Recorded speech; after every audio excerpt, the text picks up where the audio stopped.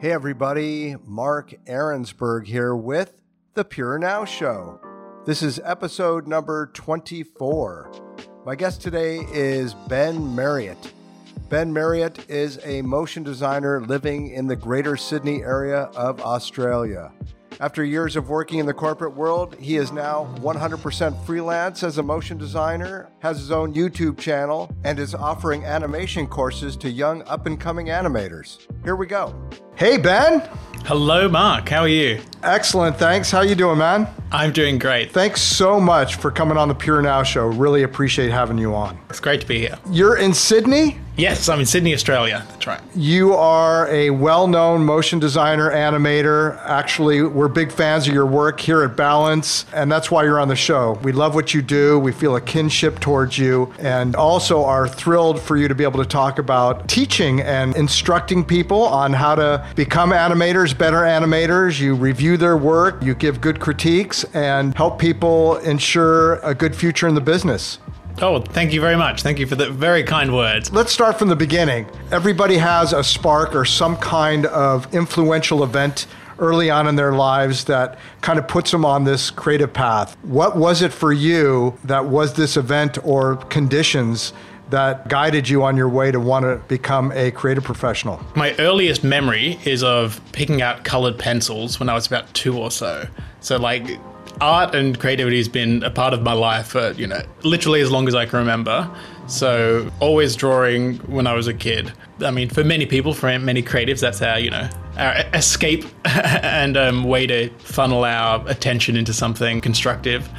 So really, that was a big part of it. The one thing that I do remember, particularly that diverted me into sort of more design and being a creative professional, was definitely when I was about 16 or so. Are you familiar with the documentary Helvetica? Yes. Yeah, I saw that, and it was the first piece of media that I saw. It was just on TV. It's my last year of high school, and there was just people talking so emphatically about what, up until that point, I thought was the most minute details that no one else really cared about. And I was like, oh my God, these people are so passionate about this typeface. They're talking about it for an hour, and I don't think anyone I'd ever spoken to in my entire life had paid any more attention to a font than just choosing it in Microsoft Word. And I was like, these are my people. I want to do this. And at that point, I'd been using Photoshop for a while, just making posters and things like that. But I never saw any formal sort of realization of that, this is what professionals do. So that was a big spark that made me think, okay, I want to study design. This is what I want to do with my life. Because until then, all creativity was just like, oh, well, you become a fine artist, but no one really becomes a fine artist, only the very tiniest percentage. So that gave me an avenue to be like, oh, well, this is a viable career path. So what was that transitional phase that took you from being a young person drawing to making the move into the digital world? Acquiring a copy of Photoshop, we shall say, when I was about 14, I think. And I just loved playing on the computer. I was always on the computer making stuff. I remember my first animations were in PowerPoint when I was 13. And you just create shapes on a slide. And me and my friends would get really quite detailed just using the rectangles and circle tools. So there'd be 400 shapes stacked up on one slide, and then you duplicate that slide and then move a few elements, and then you'd repeat that like it's a stop motion animation. And then at the end you'd go to play slideshow, and then you just hold your finger on the space bar so it would just flick through the slides as fast as it could. And we made animations, and it was really, I don't know, just novel. And I don't think that magic of animation has quite worn off just yet. I'm still enamored with it. But I think that was the first leap into it then. And I think I've stayed relatively comfortable in the digital space since then, but still always wanting to still use traditional media when I can. Well, speaking of, my understanding is most recently you have gone back into traditional media and have been painting. Yeah, it was mainly a quarantine hobby. I'd realized that I was spending almost all of my, working time and then downtime looking at a screen. And I figured I wanted a hobby or something I can do on weekends or after work that is not me, doing digital art or playing games or watching movies on a screen. Something I could at least rest my eyes and take up a new skill, because I never used oil paints before. So I thought, well, I'll give these a go. They'll be fun. And I just loved it. I much prefer them to acrylic. To me, it feels like easy mode because they don't dry so quickly. I'm never having to like match colors, which was a nightmare for me using acrylic. So I loved it. And it was fun to just put on an audiobook and take a photo of a reference and, just paint away with no specific goal besides, in a couple of hours, have a sort of look-alike picture of this person. Has that influenced your digital work at all now that you've gone back into the traditional world and kind of got a hands-on thing? Has that influenced you at all in what you create now?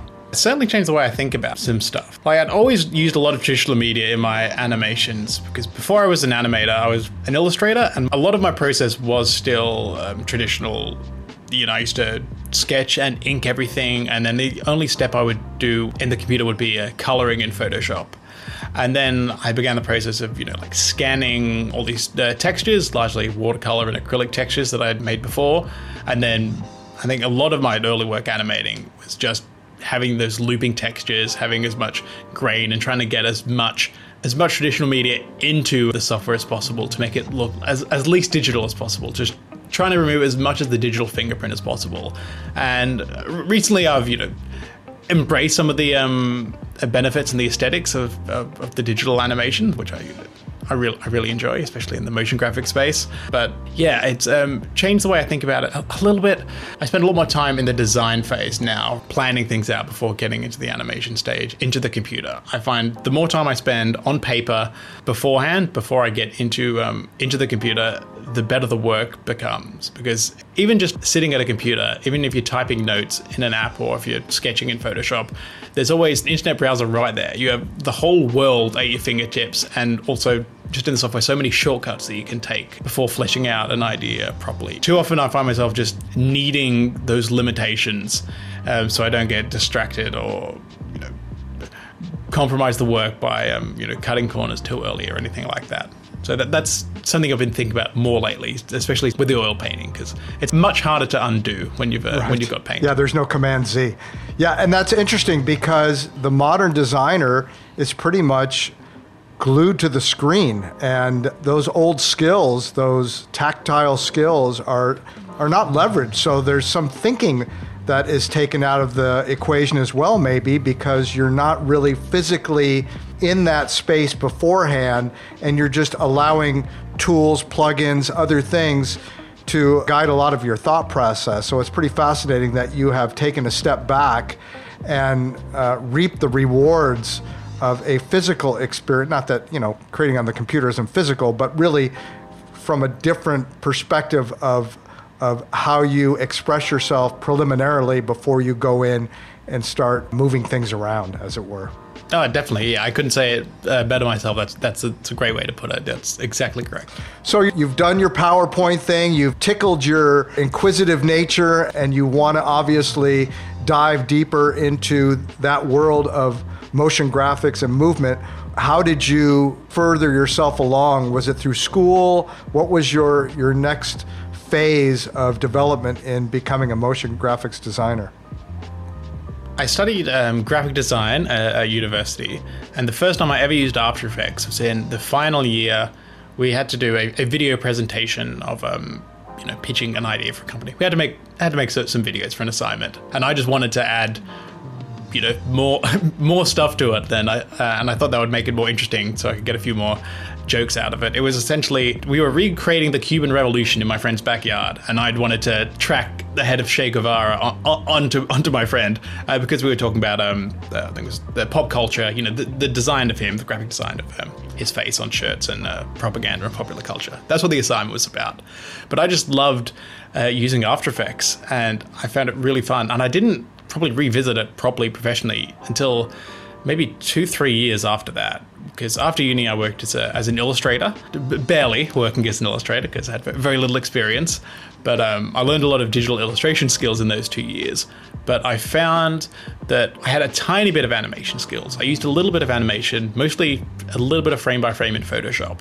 And just that tiny fraction of animation skills got me a lot more jobs than the illustration skills, because there's way fewer animators than there are illustrators. Like in the same way, cameras enabled everyone to be a photographer. A lot of the drawing tools and like being able to digitize art allowed everyone to be an illustrator. Like obviously, I think that's a great thing. Both of these things are great things for creativity.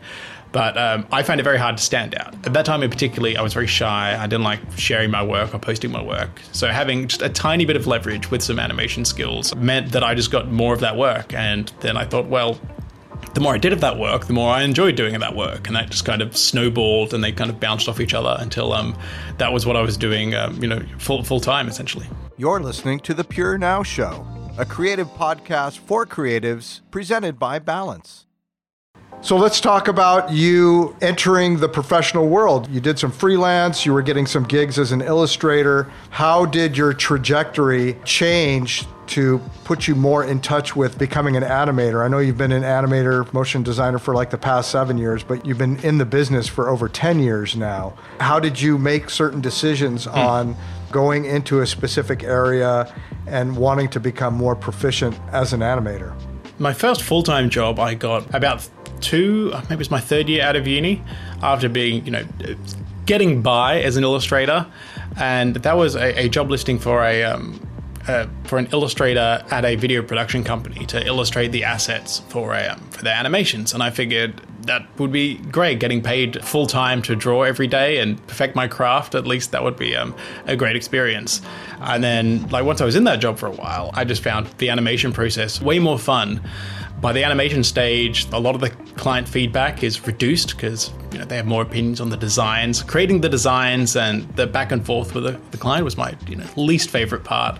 And I found just the animation a lot more fun. So slowly, I knew a little bit of animation then, but slowly over, I think it was 3 years in staff positions at video production companies, I slowly became less of a designer, illustrator, and more of an animator, just taking on slightly bigger projects with more animation required. And I just try to take ownership and, make the animation the best bit that I could so that I got put on more projects like that. Then I just went into freelance as soon as I figured, well, this is what I want to do, and freelance is going to give me the freedom to do it more on my own terms.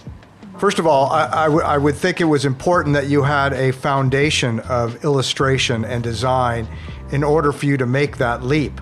And for our audience that's watching the show, there's a lot of young freelancers who are looking at how they can develop their professional career. If they want to be animators, what kind of prerequisite knowledge do they need? Has illustration been kind of the springboard for you to get you to take these things that you could create in 2D and make them move and give them dimension? Definitely. I feel very fortunate that I happened to spend those years, I spent 4 years studying graphic design at uni and then 2 years being a freelance illustrator. And having 6 years creating visual work, semi-professionally at the start when I was in uni, but 6 years purely dedicated to making things look good and learning about composition and visual storytelling before I was really tempted and sucked in by motion, I think has really helped me. Just having that foundation, I think, is important. And I think if I was to discover After Effects when I was a lot younger, when I was 16 or something, I might have just been tempted to go down that road and just make things feel great in motion, which I do love as well. But I think those design skills, having a good design, I think, is the most important factor in an animation. If something's designed well and there's just a tiny bit of animation that's subtle, it'll look great. But if the design is bad, it doesn't matter how much animation you do to it. It's never going to look any better than that. So I think I've been lucky to have stumbled in this path in the order that I did. So I would definitely advise anyone who's wanting to up their work in any way, more time focused on design, learning design skills, or even just more time in the design process and at a broader scale, stepping back and just focusing on thumbnails and composition and those things. I think it can really help. The difference in the composition can be 80% of the result of the animation or the end product, whereas focusing on the easing of a certain element, that'll help a bit, that'll help tie things up, but that's gonna make little dents at the quality of the work. But if you want to make big, strong foundational changes, I think it has to happen during the design process. Let's talk about your experience in school. I know that school is also foundational, where you get an opportunity to build your bag of capabilities and skills. What was your university experience, and how did that more inform you about the direction you wanted to take? I had a great time at uni. I definitely have mixed opinions on whether it's important or whether people should do that if they're looking to get a career. But I had a great experience. I went to the University of New South Wales, COFA, the College of Fine Arts. It was called then. Now it's called Art and Design. And I did a bachelor's in design. So it was a very broad degree of all sorts of design. I majored in graphic design and object design. So we spent equal amounts of time in Photoshop as we did like designing furniture and ceramics and stuff like that. So it was a very holistic view of design, which I think is great. That did mean we were kind of lacking when we graduated, when we were, in an actual production pipeline of how graphics get made, when we knew all about composition and the ideas and concepts behind design, but maybe not all the technical skills, which looking back is probably fortunate because I think it's a lot harder to learn those more abstract conceptual ideas. Technical skills are very easy now to learn. There's, people making tutorials on the internet. But I had a great time. I think, if anything, just meeting like-minded people, being in that environment that does nurture you and encourage you to just spend a lot of time on ideas and working on things and having the free time. I know we had 12 hours a week. We were actually in lessons, in lectures and tutorials. And back then I thought that's a really long time. Now it's we were so lucky. We didn't even know. We'd have 10 weeks to make one assignment, and now it's in the professional world you've got before lunch you have to do the same amount of work. I think it was really great for me, especially if you're in countries my main issue and why I think I might not recommend tertiary education for a lot of people in creative fields is just the cost in some countries. In Australia it was pretty cheap. It's very good. It was, I think, very good value. I think 4 years it cost 20,000 Australian dollars, which is maybe 15,000 American dollars. And I know equivalent degrees in America could be well over $100,000. And I'm not sure it's a smart idea to go into debt, like that much debt, for a creative profession that where employment isn't guaranteed. But if you've got the time, if you've got the money, it's one of the best ways to learn, and it's a great experience as well. Well, certainly I found it at the very least. And the fact that you were working with like-minded people were interested in a similar subject matter and had a similar trajectory. Did you maintain any of those relationships? Are you aware of some of your classmates that went on to achieve some success in the business? Oh, absolutely. I've got a couple of close friends that I, really close friends that I've stayed in touch with. That's some of my strongest bonds that I have at the moment. And we've all gone in completely different directions. We all started studying graphic design, and now I'm animating on YouTube. One of my friends has created a startup that just launched called Design Stripe, which is really excellent sort of illustration tool for people that want illustration. And one of my close friends, that's James Daly, and my other close friend, Sam Shannon from uni, he's doing a lot of VR stuff at the moment as well with his, he's working for a company called Masterpiece VR. And it's been great following all our journeys and just having that community around you, having people to talk about it, because a lot of people, I would assume, certainly I was, the people around me in my family and school, my high school, weren't particularly as interested in creative stuff as I was. So I didn't have that much of a community that I could rely on to talk to people about and get ideas and just, not encouragement. I certainly got encouragement, certainly from my family, but it's different being able to talk to people that have that experience and the same sort of goals and ambitions. And I think that's really, really helpful. And if you're not able to go to university, or if you don't have that around you at the moment, I think seeking it out online, there's a lot more opportunities for that now, certainly, than when I was younger. And how has that been with your family? Did you get the support and nurturing, as you were growing up and you started to feel this calling? Were your parents supportive of you and helped guide you in some kind of direction, or were you just kind of a man on an island trying to figure it out for yourself? No, they were very encouraging. That's one thing. They were certainly one avenue. They encouraged me fully. Any art supplies I wanted or needed, they provided those. I went to an extracurricular art class after school in high school, once a week. We'd go to the studio and learn new skills for a couple of hours, and it was really great. And I'm really thankful for that opportunity and encouragement. Now that I've become secure, at least in a creative profession, they can admit to me hey, son, we honestly thought you'd be working at McDonald's for the rest of your life, but if you were happy doing it and making art, that was fine. So I'm glad. I was very lucky in that regard to have such supportive parents. Well, let's talk about your other really, really important support. You have two really critical support mechanisms. Of course, your wife, Zoe, and your creative assistant, Kim Chi, your Chihuahua. And both of them are still employed by you. They're still with you by your side, supporting you. They are. They're in the other rooms at the moment, helping me get set up earlier. Yeah, they've been great to have. Zoe, she's fantastic. Like, we've both been doing this full time, working. It sounds well, working for our company on YouTube. We've been doing that for 2 years now, and it's been great. She's a fantastic producer. She helps with the editing and admin and all the production side, keeping me on track, essentially. And Kim Chi just helps with keeping up motivation. Your morale booster. Well, that's pretty fascinating that you're a husband and wife team in that way. That doesn't always work out well for people to be in close quarters. And speaking of close quarters, of course, Australia, like everywhere else in the world, experienced the pandemic in a variety of ways. And I would imagine that there was a shift for you in how you conducted your business, how you worked with your clients. How did that directly affect you personally and affect you professionally? To be honest, it has probably affected me professionally less than a lot of people, because at that point, I started on this full-time the end of 2019. So before any of the pandemic happened, we were already working from home.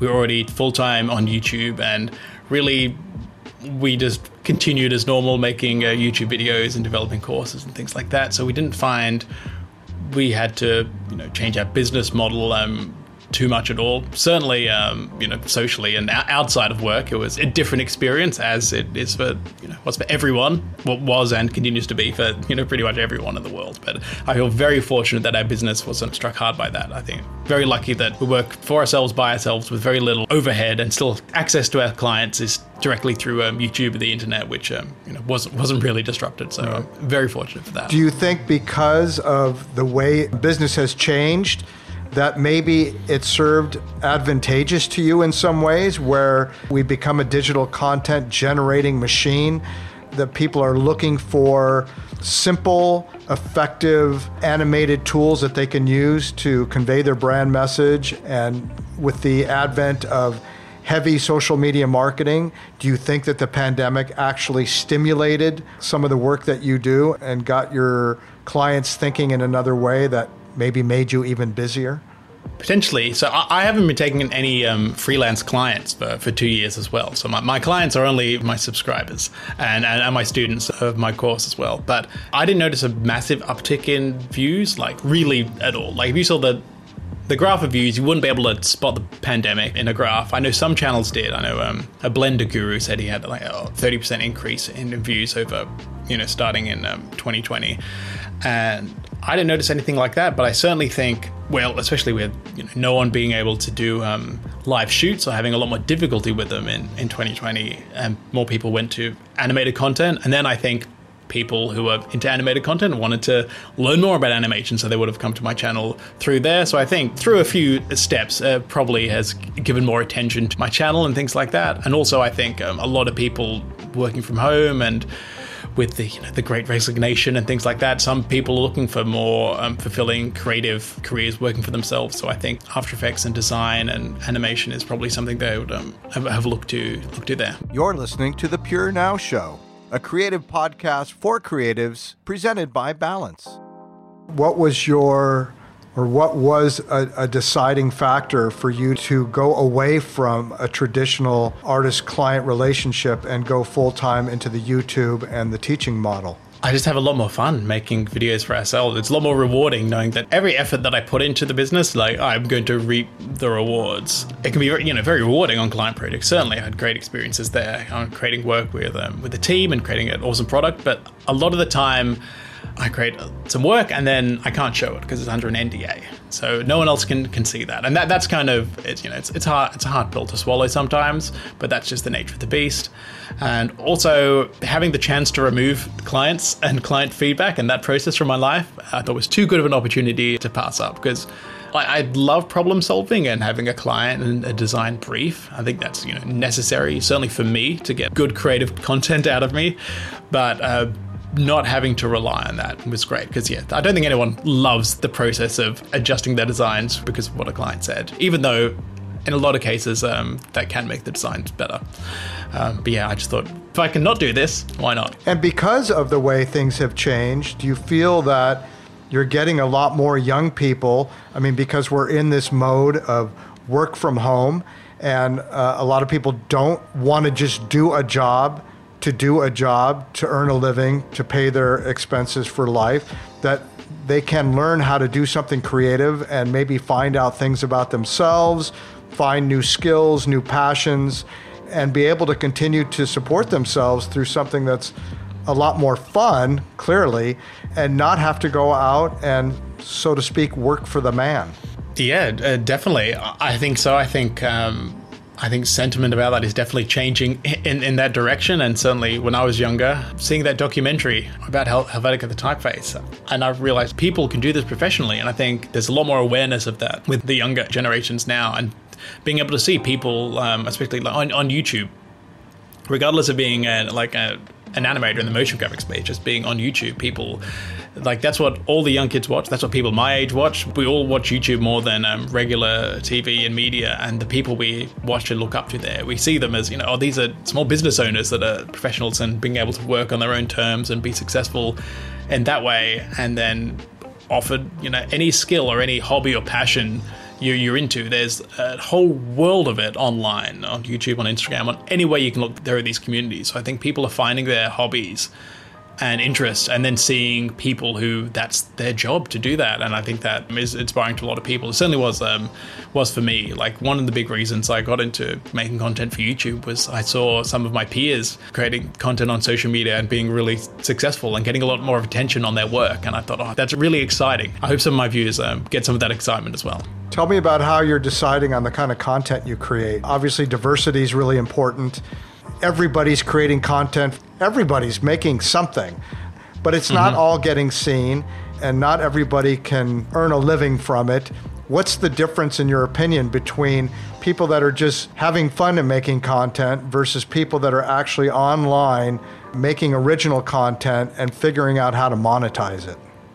Yeah, it's tricky. That's a big can of worms, and I've got lots of opinions on all the stages of that process. I think, like, one thing that, because there's content that I want to make, and there's content that I know will perform well on YouTube. I think everyone knows and are annoyed that you have to have a sensational title and a thumbnail with reacting like this, and a big red arrow pointing to something that, like, why is there something pointing to that, or a circle and things like that. And the unfortunate truth is, all of those things work. If you have a thumbnail like that, it will get substantially more views. And when this is your job, your business, you have to make business decisions that those aren't the good creative decisions. No one wants to make a thumbnail like that. Ideally, we want to have an artsy, just like a flat background and just one word, and then like the title is untitled brackets animation, something vague that's mysterious.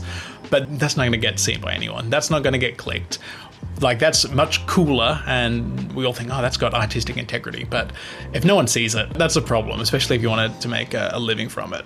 But also, if you bow down to all of those things, then the content just becomes hollow. It is only the advertisement for the content and not the actual content itself. And I think as long as you have a balance where you can be so sensational up front, but as long as you deliver on that promise in the video, it's not clickbait. The channel Veritasium, Derek from that channel, I think he coined the term legit bait, which I like to think of that whenever I have to make any of those decisions. And I'm like, I don't like that I have to name my videos this or anything like that. I think, no, as long as it's getting seen by more people, and that's for the greater good of not only for the business, but for hopefully the community as well, because that keeps it sustainable. And I think you do have to make compromises like that. Like in any business, we took on projects that were just for the clients and the money, that weren't going on the show reel, but you have to get paid to keep the lights on. Right. Even though you're doing your own thing now, are you getting any kind of rate of response from a professional audience that is seeking you out and you have to say no to? I mean, saying no, of course, is probably one of the most beautiful things you can say to somebody. And your time is clearly filled with generating your own content and teaching. how much work could you be getting in if you were willing to accept it? And have you just put it out there in the universe like, that's not my thing anymore, I'm doing this? What is kind of the demand rate for you at this point? Yeah, that's very accurate. At the moment, I'm getting less and less because the people that reach out to me kind of know now that, I'm out of the freelance game. But certainly having a lot of content out, with my name, my animations attached was beneficial. I did get a lot more inquiries from clients.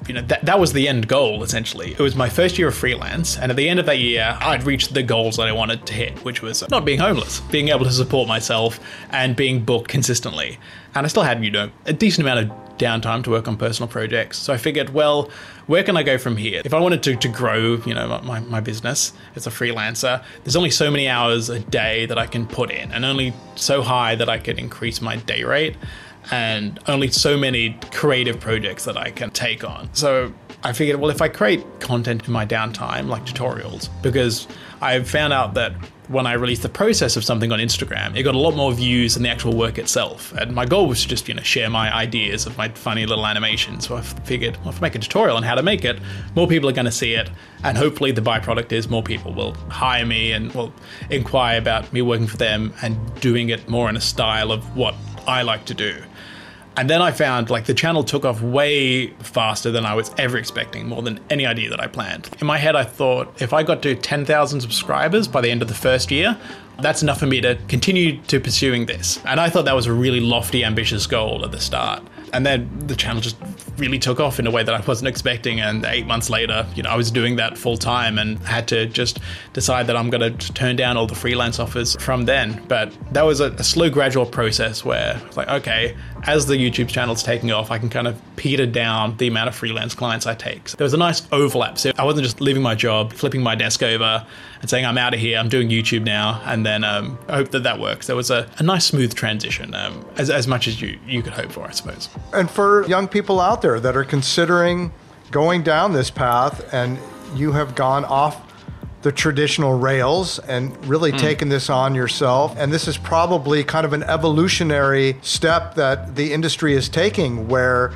a lot of people don't want to do the day-to-day feedback, revisions, that kind of really challenging work, and want to just be creative and make their own content and monetize it. What kind of advice do you have for people who are interested in doing this kind of work a little differently? First of all, encourage them as much as possible to see how much, okay, let me take a step back, because I agree. It's not heartbreaking, but I find it disappointing that I see there's so much incredible work, beautiful animation, beautiful design, beautiful stories, but it's just for a brand so they can sell more of their products, more of their widget, which is unrelated. I think if this energy was put into, creating short films or stories or entertainment, that's where, the magic is. And I think hopefully with things like YouTube, and I think now with more streaming platforms, people are able to do that more often. There's more of a market for it, because I think it's still largely the money is in with the corporate client. So that's where a lot of the work that has the budget, that therefore has the ability to become great quality, gets made. So I think as much as you can put work into personal projects, do things out of your job and focus your energy there. So I have two kind of ideas about this. One is, if you're working, it can be really creatively draining, working creatively.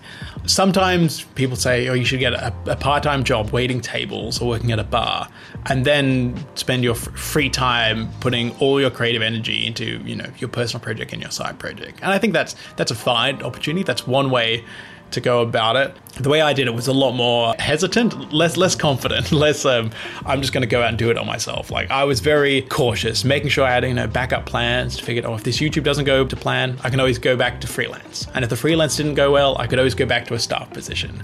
And if that didn't go well, I could always go on the dole, go on the Centrelink here. I think I would encourage people to just make the work that you want to make. If you can't do that in your job, do what you can in your personal time. You don't have to spend an extra 40 hours a week on top of your working life creating a masterpiece or an opus. Don't put yourself in an early grave just to create more content or to create work. But I think you should create stuff that makes you fulfilled creatively, if you can't get that in your job, you're going to have to get it from somewhere. And I think your own personal projects is the way to do it. I still think of my YouTube channel as this is just my latest personal project that happens to have been going for 3 years now. So time in personal projects, I think, are necessary. And that was certainly my path that I took to get here. How do you feel that this transition in creativity is going to play out as social consciousness rises and we have the ability to communicate, tell stories, and inspire and move people? Do you feel that we're at a point now where making this kind of a move into a non-traditional professional creative role is going to have more of an effect on others, where instead of Coca-Cola or some big brand telling an unrelated story to try and get you, that it's just individuals doing this now, and it's coming from them, people. That's their stories, not some imagined story to sell something, but it's really people communicating directly. That's the utopia, I imagine. That's really the end goal. Like with my channel, what I always want to do is inspire people to give them the tools to make the stories that they want to make. And part of that involves being able to do your job quickly and effectively and with an organized project file.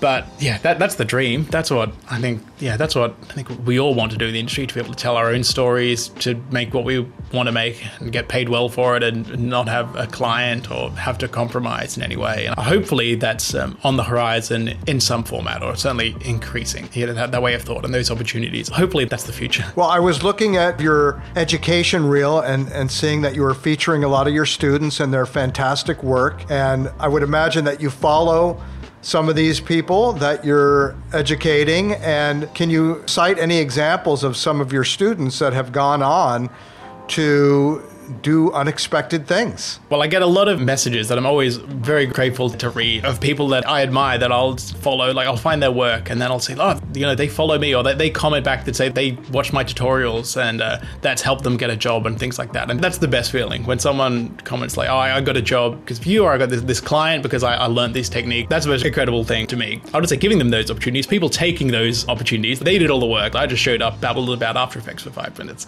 But people making all of that great stuff and finding good jobs and just creating awesome projects together that had some sort of level of inspiration from the channel. It's always very rewarding. You're listening to The Pure Now Show, a creative podcast for creatives presented by Balance. I know that you're very passionate about workflow and how that happens. Yes. What is your recipe? What seems to work for you? And it's something that everybody has to deal with in the creative field is workflow, regardless of what avenue they're in. What has been a successful recipe for you in dealing with workflow and making sure that you are staying on the course that you want to stay on and you're able to produce as much work as you do? Planning. One of the reasons I love workflow is I think I have found a good mix for animation where I have enough of the creative side that makes me want to just explore and pump out, create ideas and express myself, but a lot of me that just wants to tinker with things and get things to its most efficiency and all things lined up and as smooth as possible in like sort of more of an engineering sense.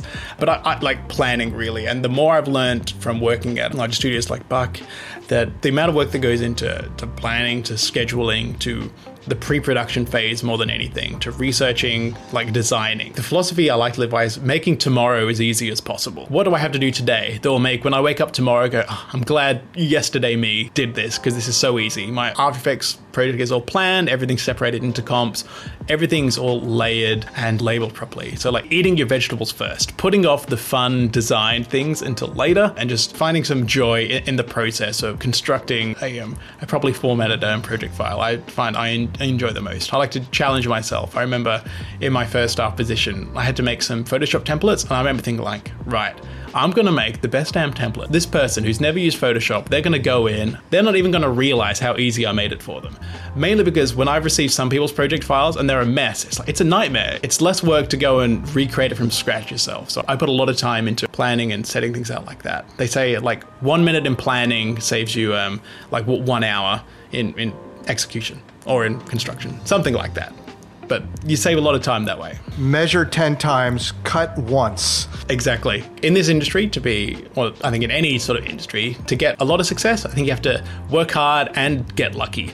But you want to get lucky once you've already done that hard work. That's when you're going to have this foundation to bounce off and to capitalize on whatever lucky break you get. So let's just say that you could not do what you're doing for whatever reason. It was taken away from you, and you had to figure out something else to do with your life to make you happy and pay your bills. Have you ever contemplated what that might be? Yes, often. Like, I get distracted. I'll watch a YouTube video of like someone, he's making a synthesizer out of just a potato. And I think, I could see myself doing that. And like make all these plans. I'm like, no, I'm never going to do this. This isn't going to work. You'll see. You might say I've got a piano keyboard behind me that I thought, I'll become a professional musician. I'll start introducing background music into my YouTube channel, and then slowly I'll lean more into that and then become a rock star. And that's a bit of a delusion, but it's a fun idea I like to have.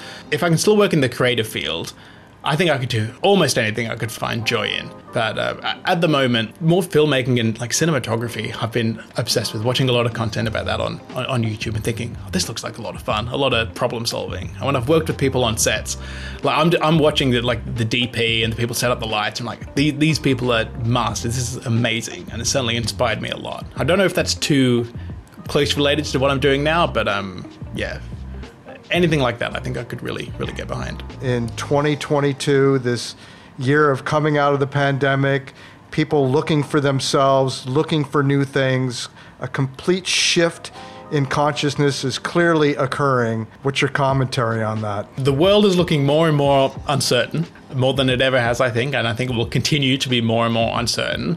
But the only thing that will be certain is that there will always be a demand for good stories, good design. Like, it doesn't matter what software it is, what the trends are in the industry. If you can design something well and communicate a story, that is going to be an effective tool that I don't think will ever go out of fashion. Even like that might be the last thing that the robots take away from us as they march forth in front of us, tearing down every semblance of humanity. That'll be the last thing to like, at least we had that. We held on to that until the last second. So I think invest in that and focus on what makes you, what makes you unique, but that makes you interesting. And that's what people are going to be more excited for. That's where the demand's going to be. If you can find a way to effectively communicate yourself, your ideas and your interests, whether that's in animation, illustration, design, videos, photography, anything creative, or perhaps not creative in your engineering, anything like that, lean into that as much as you can. Ben, it's been a pleasure to talk with you. You're a super nice guy, and really appreciate your time and sharing your stories and your wisdom with us. Oh, you're welcome. Thank you so much for having me, Mark. It's been a great My time. pleasure.